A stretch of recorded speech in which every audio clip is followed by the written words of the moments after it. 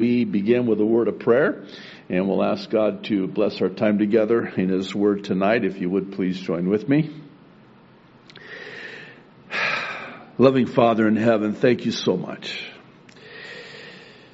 Lord, this Thursday night Bible study for us is really the highlight of our week. It's that one night where we can just put all the busyness of our lives aside and come together and fellowship together and worship and open up our Bibles and just get into your word and have your word get into us as you speak into our lives. Lord, it's with a great anticipation that we look forward to what it is that you have for us tonight. We also so look forward to the celebration of the communion table, which we do on the first Thursday of each month. And Lord, we're just looking forward to that as well. When it's all said and done tonight, Lord, we want you to be glorified in our midst. We want you to be magnified. We want the name of Jesus to be lifted up, the name above all names. Lord, also, I know that many will come to a Bible study like this or watch online that are just really struggling and hurting and weary. And Lord, thank you that you lift up the weary. Thank you that you're close to the brokenhearted. Thank you that in the power of the Holy Spirit you strengthen and encourage our hearts. Thank you that your word has that much needed effect on our lives as well. Lord, really that's why we're here tonight. We're here because we're hungry and thirsty for you, knowing that only you can satiate that hunger and that thirst that we have. I know many are desperate to hear a word fitly spoken, as only you can in that still small voice of the Holy Spirit. As you do speak. So Lord, speak. Your servants are listening. We pray. In Jesus' name, amen and amen. All right. So, here in this chapter, God has the prophet Isaiah turn a corner of sorts.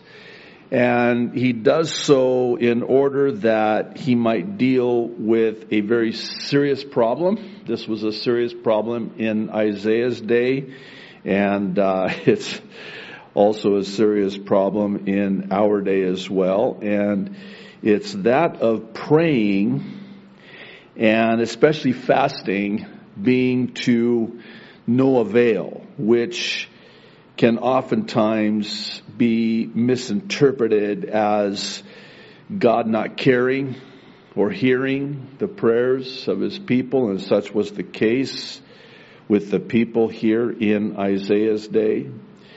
As we're about to see, God, as only he can through the prophet Isaiah, will explain why it is that prayers and fasting remain unnoticed, unanswered, and perhaps more importantly, what to do about it.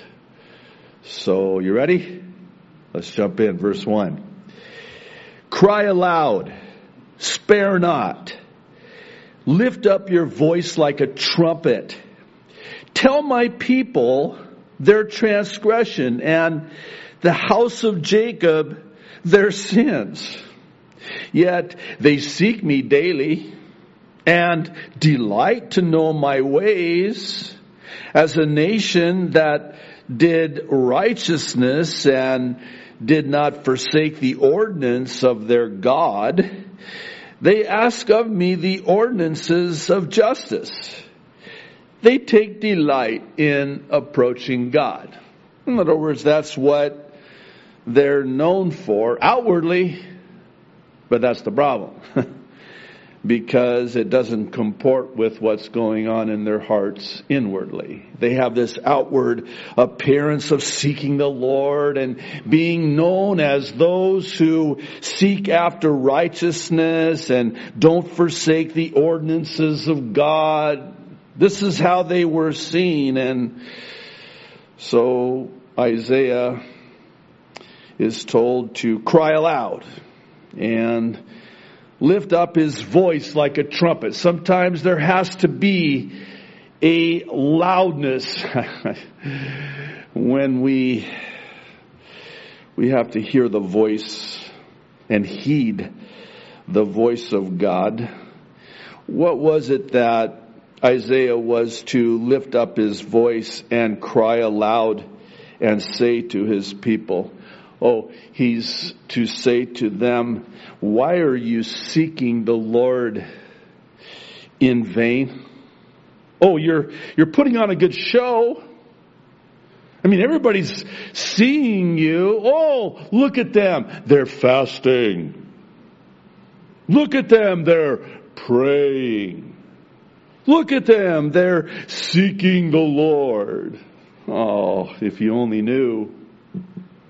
Verse 3, why have we fasted, they say, and you have not seen?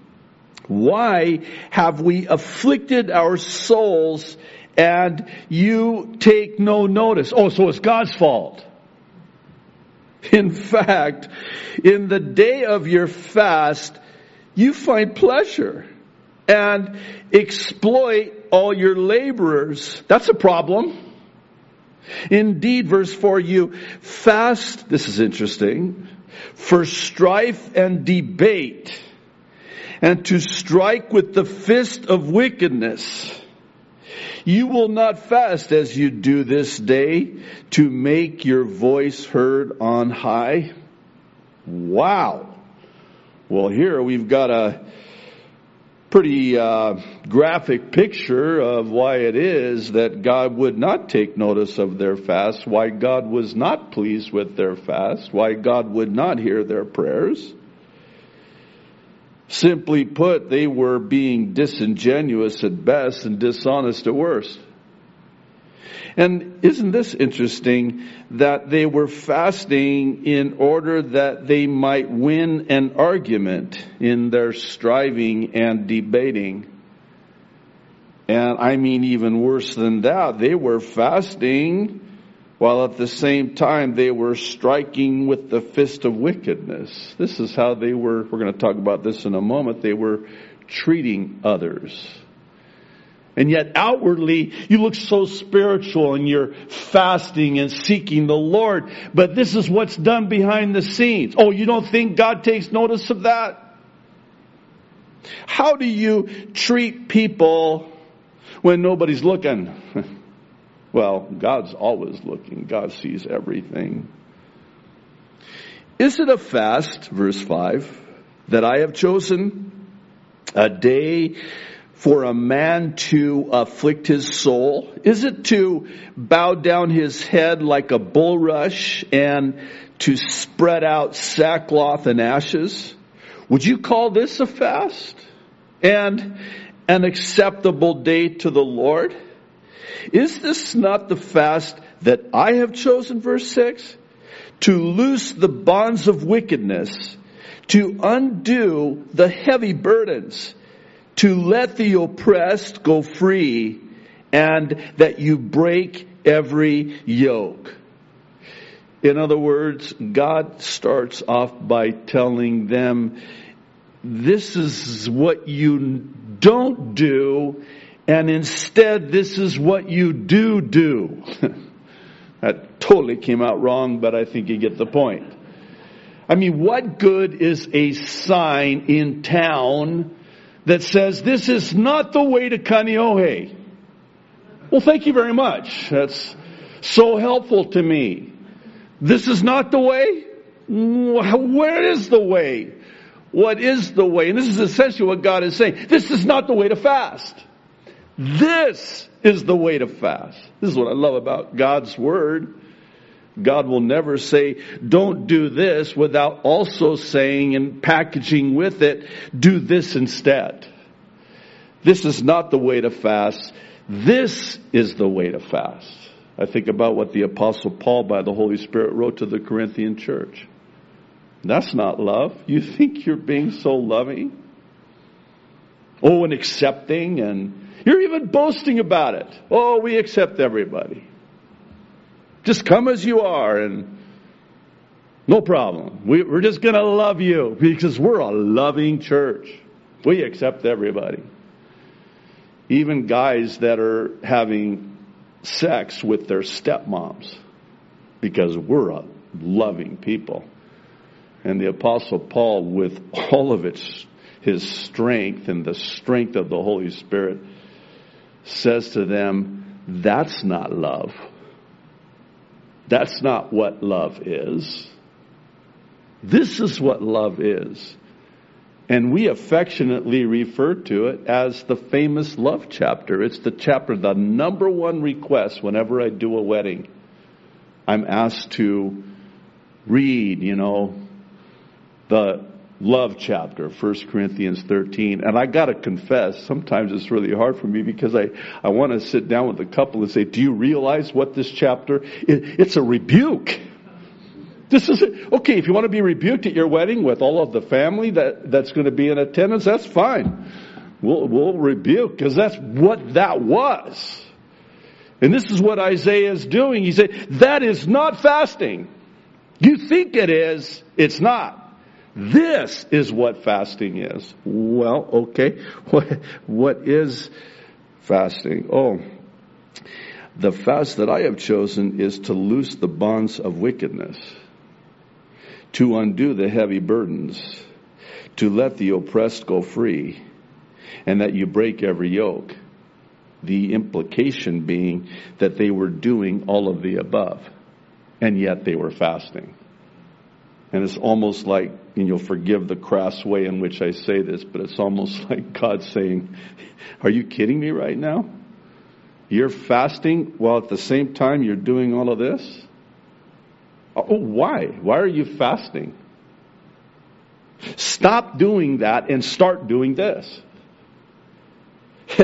It's reminiscent of when Jesus very harshly, and I don't think we should be surprised, the harshest words to ever come from the mouth of the Savior were reserved for the religious leaders of that day. And he rebukes them and says to them, your fasting is an affront to me because you do it to be seen by men. You're fasting and you don't shower. That alone is a problem. And you don't do your hair. If you have hair left, that's less of a problem for me these days. And you tear your clothes and you put sackcloth and ashes on and I'm fasting. Oh, I'm not worthy. You hypocrites. And when you pray, you pray on the street corner to be seen by men. So the misrepresentation is that you want to appear more spiritual than you really are. And like God is going to hear that? No. See, it's an outward show, selfishly, and not an inward commitment, selflessly. Jesus says, you want to fast? Okay, don't let anybody know you're going to fast. First of all, that's the first thing, because as soon as you say, I'm fasting, you kind of blew it. Because why would you want people to know you're fasting? Because you want them to think you're really spiritual? No, don't tell people. Don't make a big show of it. I see it. But if you're going to make a big show of it, I won't see it. So comb your hair and take a shower for the love of God. Take a shower, please. and dress nicely.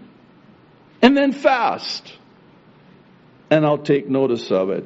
But you've got an issue here with, as we're going to see next, how you treat other people. Apparently they were laying quite a heavy yoke on people. They were oppressing people. They were putting undue burdens on people. And they were actually, we just read it, the fist of wickedness. That's quite an image. And now it's the bonds of wickedness. Verse 7. Is it not to share your bread with the hungry? Again, That's not what fasting is. This is what fasting is. Sharing your bread with the hungry. And that you bring to your house the poor who are cast out. When you see the naked, that you cover him. And not hide yourself from your own flesh.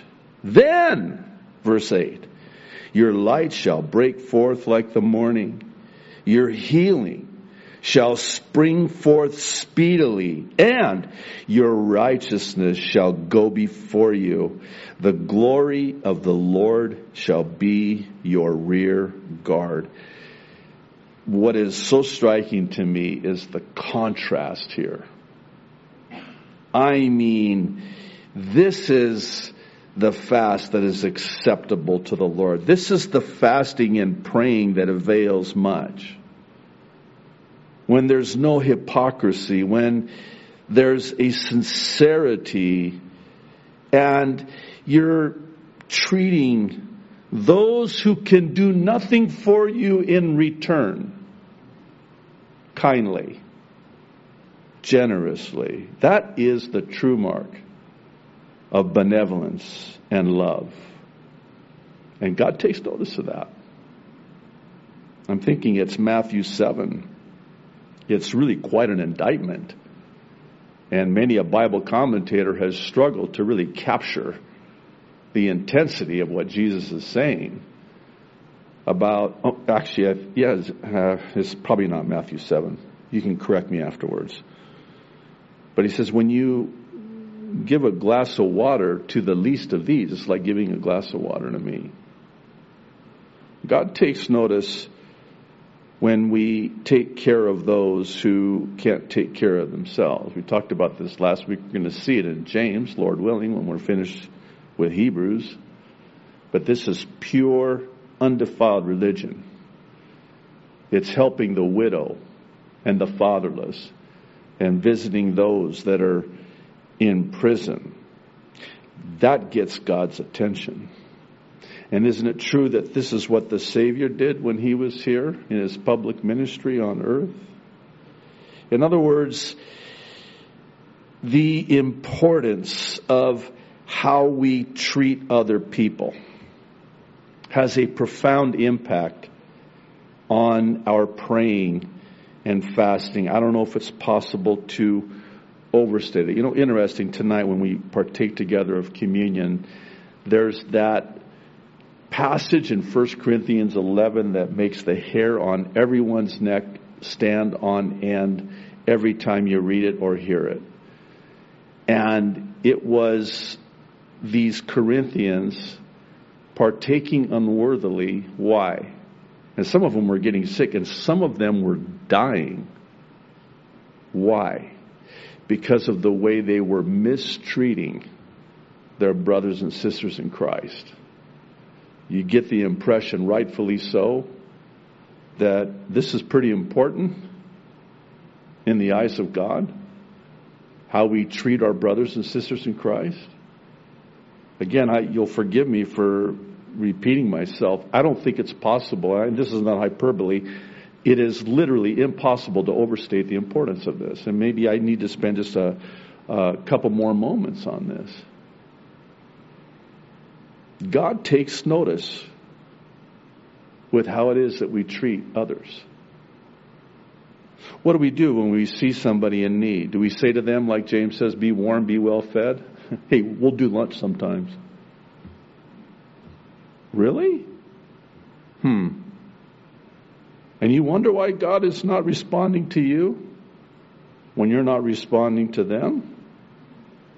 Don't you know that when you respond to them, it's as if you're doing that as unto the Lord? When you see somebody naked, you cover them up. When you see somebody that's hungry, you give them bread. When you see somebody that's downcast and cast out, you bring them in, show them hospitality. We talked about that on Sunday in Hebrews. One more thing on this. I think about it from a parental aspect. Stay with me. I'll try to be as brief and concise and clear as I possibly can. How do you feel when your kids fight with each other or mistreat each other? Does it not tear you apart?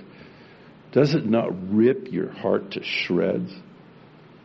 When my two boys were young, they used to fight all the time. And I used to pray and fast, by the way. I can tell you now because that was a long time ago.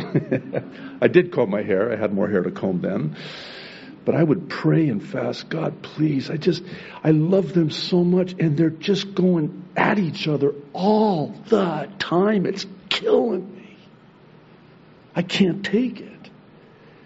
And it's almost like our Heavenly Father saying, welcome to my world.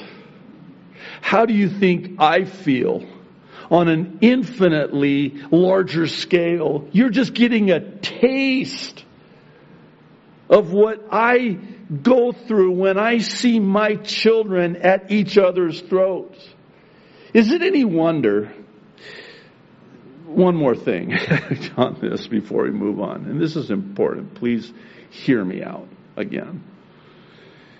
Is it any wonder that when the Apostle Paul, inspired by the Holy Spirit, starts the grocery list, you know what I'm talking about? You know, where he starts listing all of the sins, and those who practice such things will not inherit the kingdom of God, and, you know, put off the deeds of darkness, and then he'll list them. Or writing to the Galatians, he wrote it to the Corinthians, the Romans. I mean, virtually every single epistle, you got a grocery list from the Apostle Paul by the Holy Spirit. And in that list, you have things like murder, sexual immorality, and then all of a sudden, it's almost at first read out of place. Gossiping, slandering. Wait.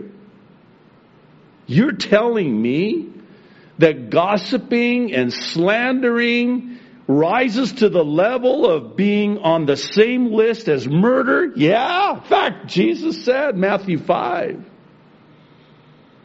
when you hate somebody, you're committing murder in your heart. You're assassinating them. I think of what he wrote to the Galatians. He said, you better stop. You keep doing what you're doing. You keep devouring and gossiping and backbiting and fighting with each other. You're going to destroy each other. It's just a matter of time. You better stop. How we treat others. Have you ever connected those dots that your prayer life can be hindered by virtue of how you treat people? That's what Isaiah is saying here. That's the loud voice, like the sound of a trumpet. Verse 9, then, key word. Hang on to it. We're going to come back to it. Then you shall call, and the Lord will answer. You shall cry, and He will say, here I am. If, key word again, you take away the yoke from your midst, the pointing of the finger, look at this list, and speaking wickedness, if you extend your soul to the hungry and satisfy the afflicted soul, then your light shall dawn in the darkness, and your darkness shall be as the noonday. Wow. Did you catch that? This is what I like to refer to as the if I then he of God's Word. In other words, if I, number one, take away the yoke from my midst. Number two, stop pointing the finger of blame. You're blaming everybody but the one who's to blame, you. Stop doing that. If, big F. Conditional, right? This is one of those conditional promises in God's Word. The Word of God is replete with them. God promises to answer and hearken unto the voice of our cry if If we do this, then He will respond. Stop blaming everyone for all your problems. How Adam is that? How Eve is that?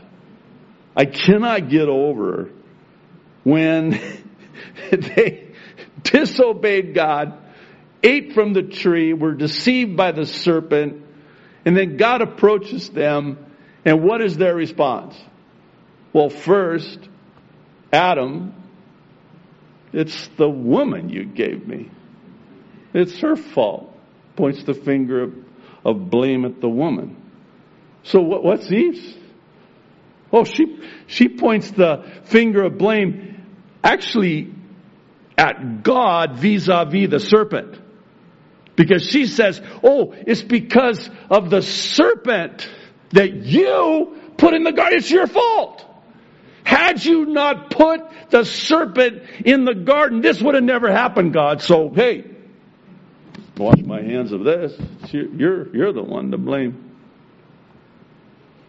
No, my wife's the one to blame. No, my husband's the one to blame. No, the devil made me do it. Remember that one? The devil cannot make you do anything. Well, he can tempt you. But we fully cooperate with him.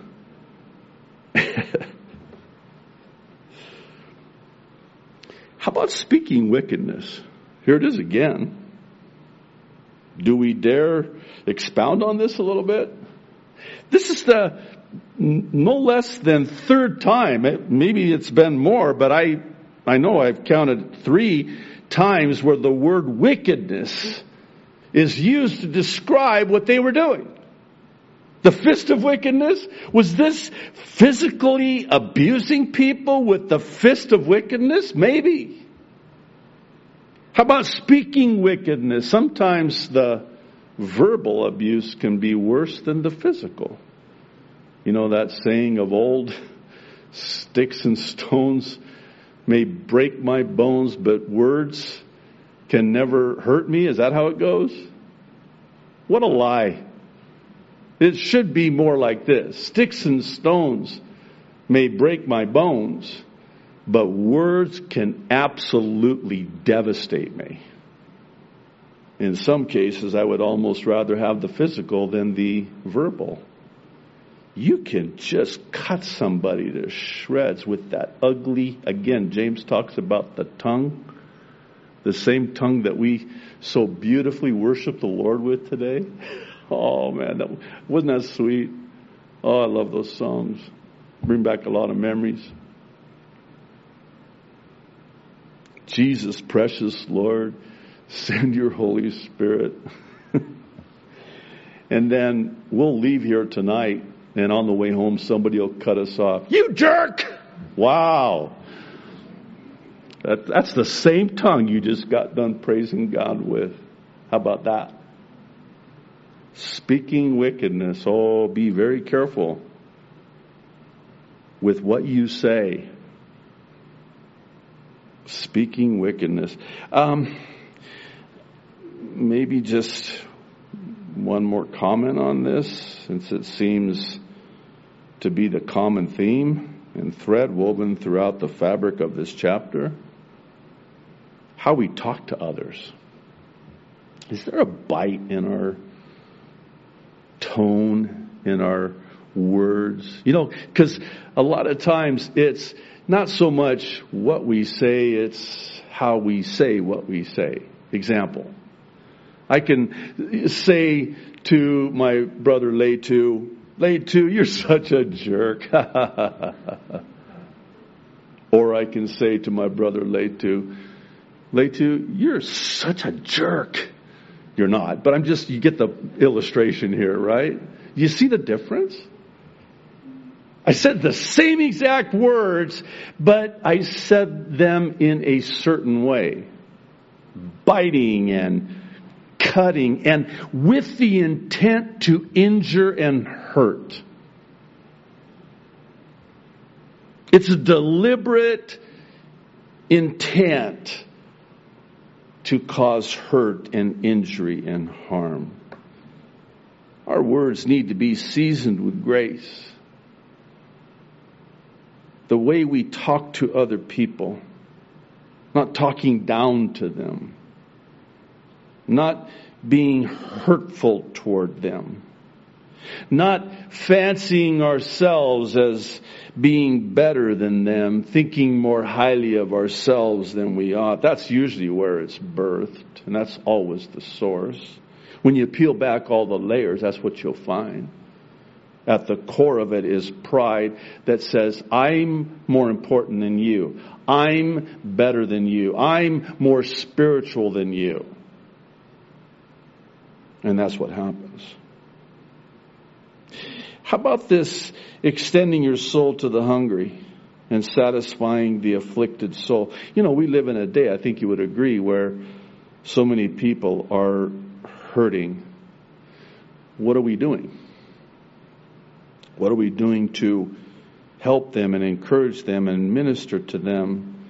Don't think for a second that God's not going to notice that, because if we will do that, then God will hear and answer and respond. If you will do these things, and if you will stop doing those things, then I will, and you can fill in the blank. Oh. Listen to verse 11 and 12. This is astounding. The Lord will guide you continually. I'll take it. Where do I sign? And satisfy your soul in drought. I'll take it. Where do I sign? And strengthen your bones. I could use me some of that. You shall be like a watered garden and like a spring of water whose waters do not fail. Those from among you shall build the old waste places. You shall raise up the foundations of many generations, and you shall be called the repairer of the breach, the restorer of streets to dwell in. What? You're going to do that? Yeah. If, then I will guide you. I could use some guidance. Especially when it comes to those very important decisions in life. God, I need guidance. I need direction here. I need your wisdom from above. How about satisfying your soul in drought? Man, when things are really bad, God always provides. And you're untouched by the drought that comes upon others. This strengthening your bones, man, I tell you, that alone is worth the price of admission, if I can say it like that. Strengthen your bones. How many times do we pray, God, strengthen me? I want to. I will. If you. Then I will. Verse 13. If you turn away your foot from the Sabbath, from doing your pleasure on my holy day, and call the Sabbath a delight, hang on to this because it'll make sense here in a moment. The holy day of the Lord honorable, and shall honor him, not doing your own ways, nor finding your own pleasure, nor speaking your own words, then you shall delight yourself in the Lord, and I will cause you to ride on the high hills of the earth and feed you with the heritage of Jacob your father. The mouth of the Lord has spoken. I love that. I love the chapter ending like this. It's like God saying, I said it, that settles it.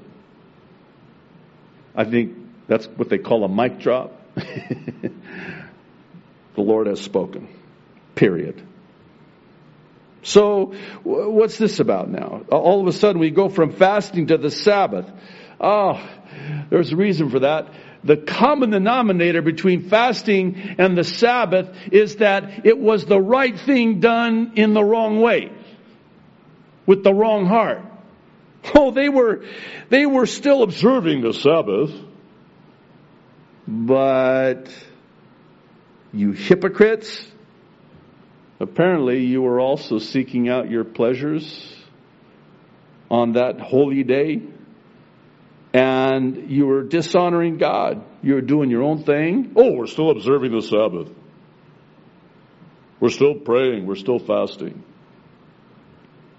In other words, this is more correcting and convicting concerning how their keeping of the Sabbath, which Jesus fulfilled, by the way, was also to no avail, just like their fasting. Your observance of the Sabbath, which Jesus is Lord of the Sabbath. By the way, if there's anyone who's interested in knowing, we get this quite often actually.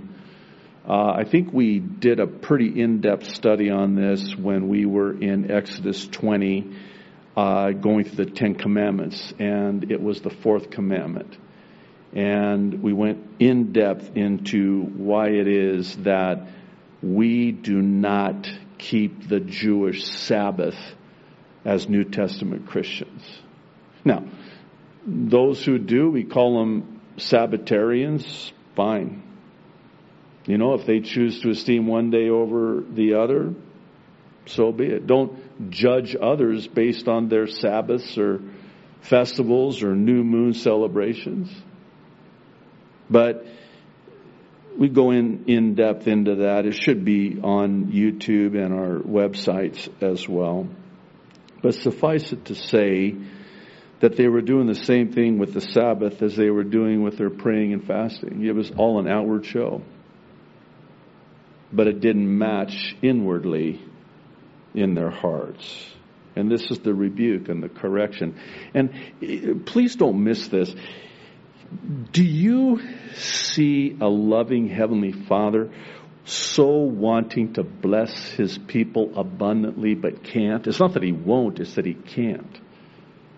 Because as long as they're in violation of these principles and disobedient to the commands of God, God cannot. It's not that He won't. He just can't. He wants to, though. So it's almost like He's saying to us as His people, hey, I'll use myself, JD. I so want to bless you exceedingly abundantly above and beyond anything you could ever possibly imagine, think, or even ask. I want to bless you. I want to open up the windows of heaven and pour out a blessing that is just so much. You'll tell me, stop. I can't take, stop, too much. That's how much He wants to bless us. And He wants us to know, like that sign, this is the way.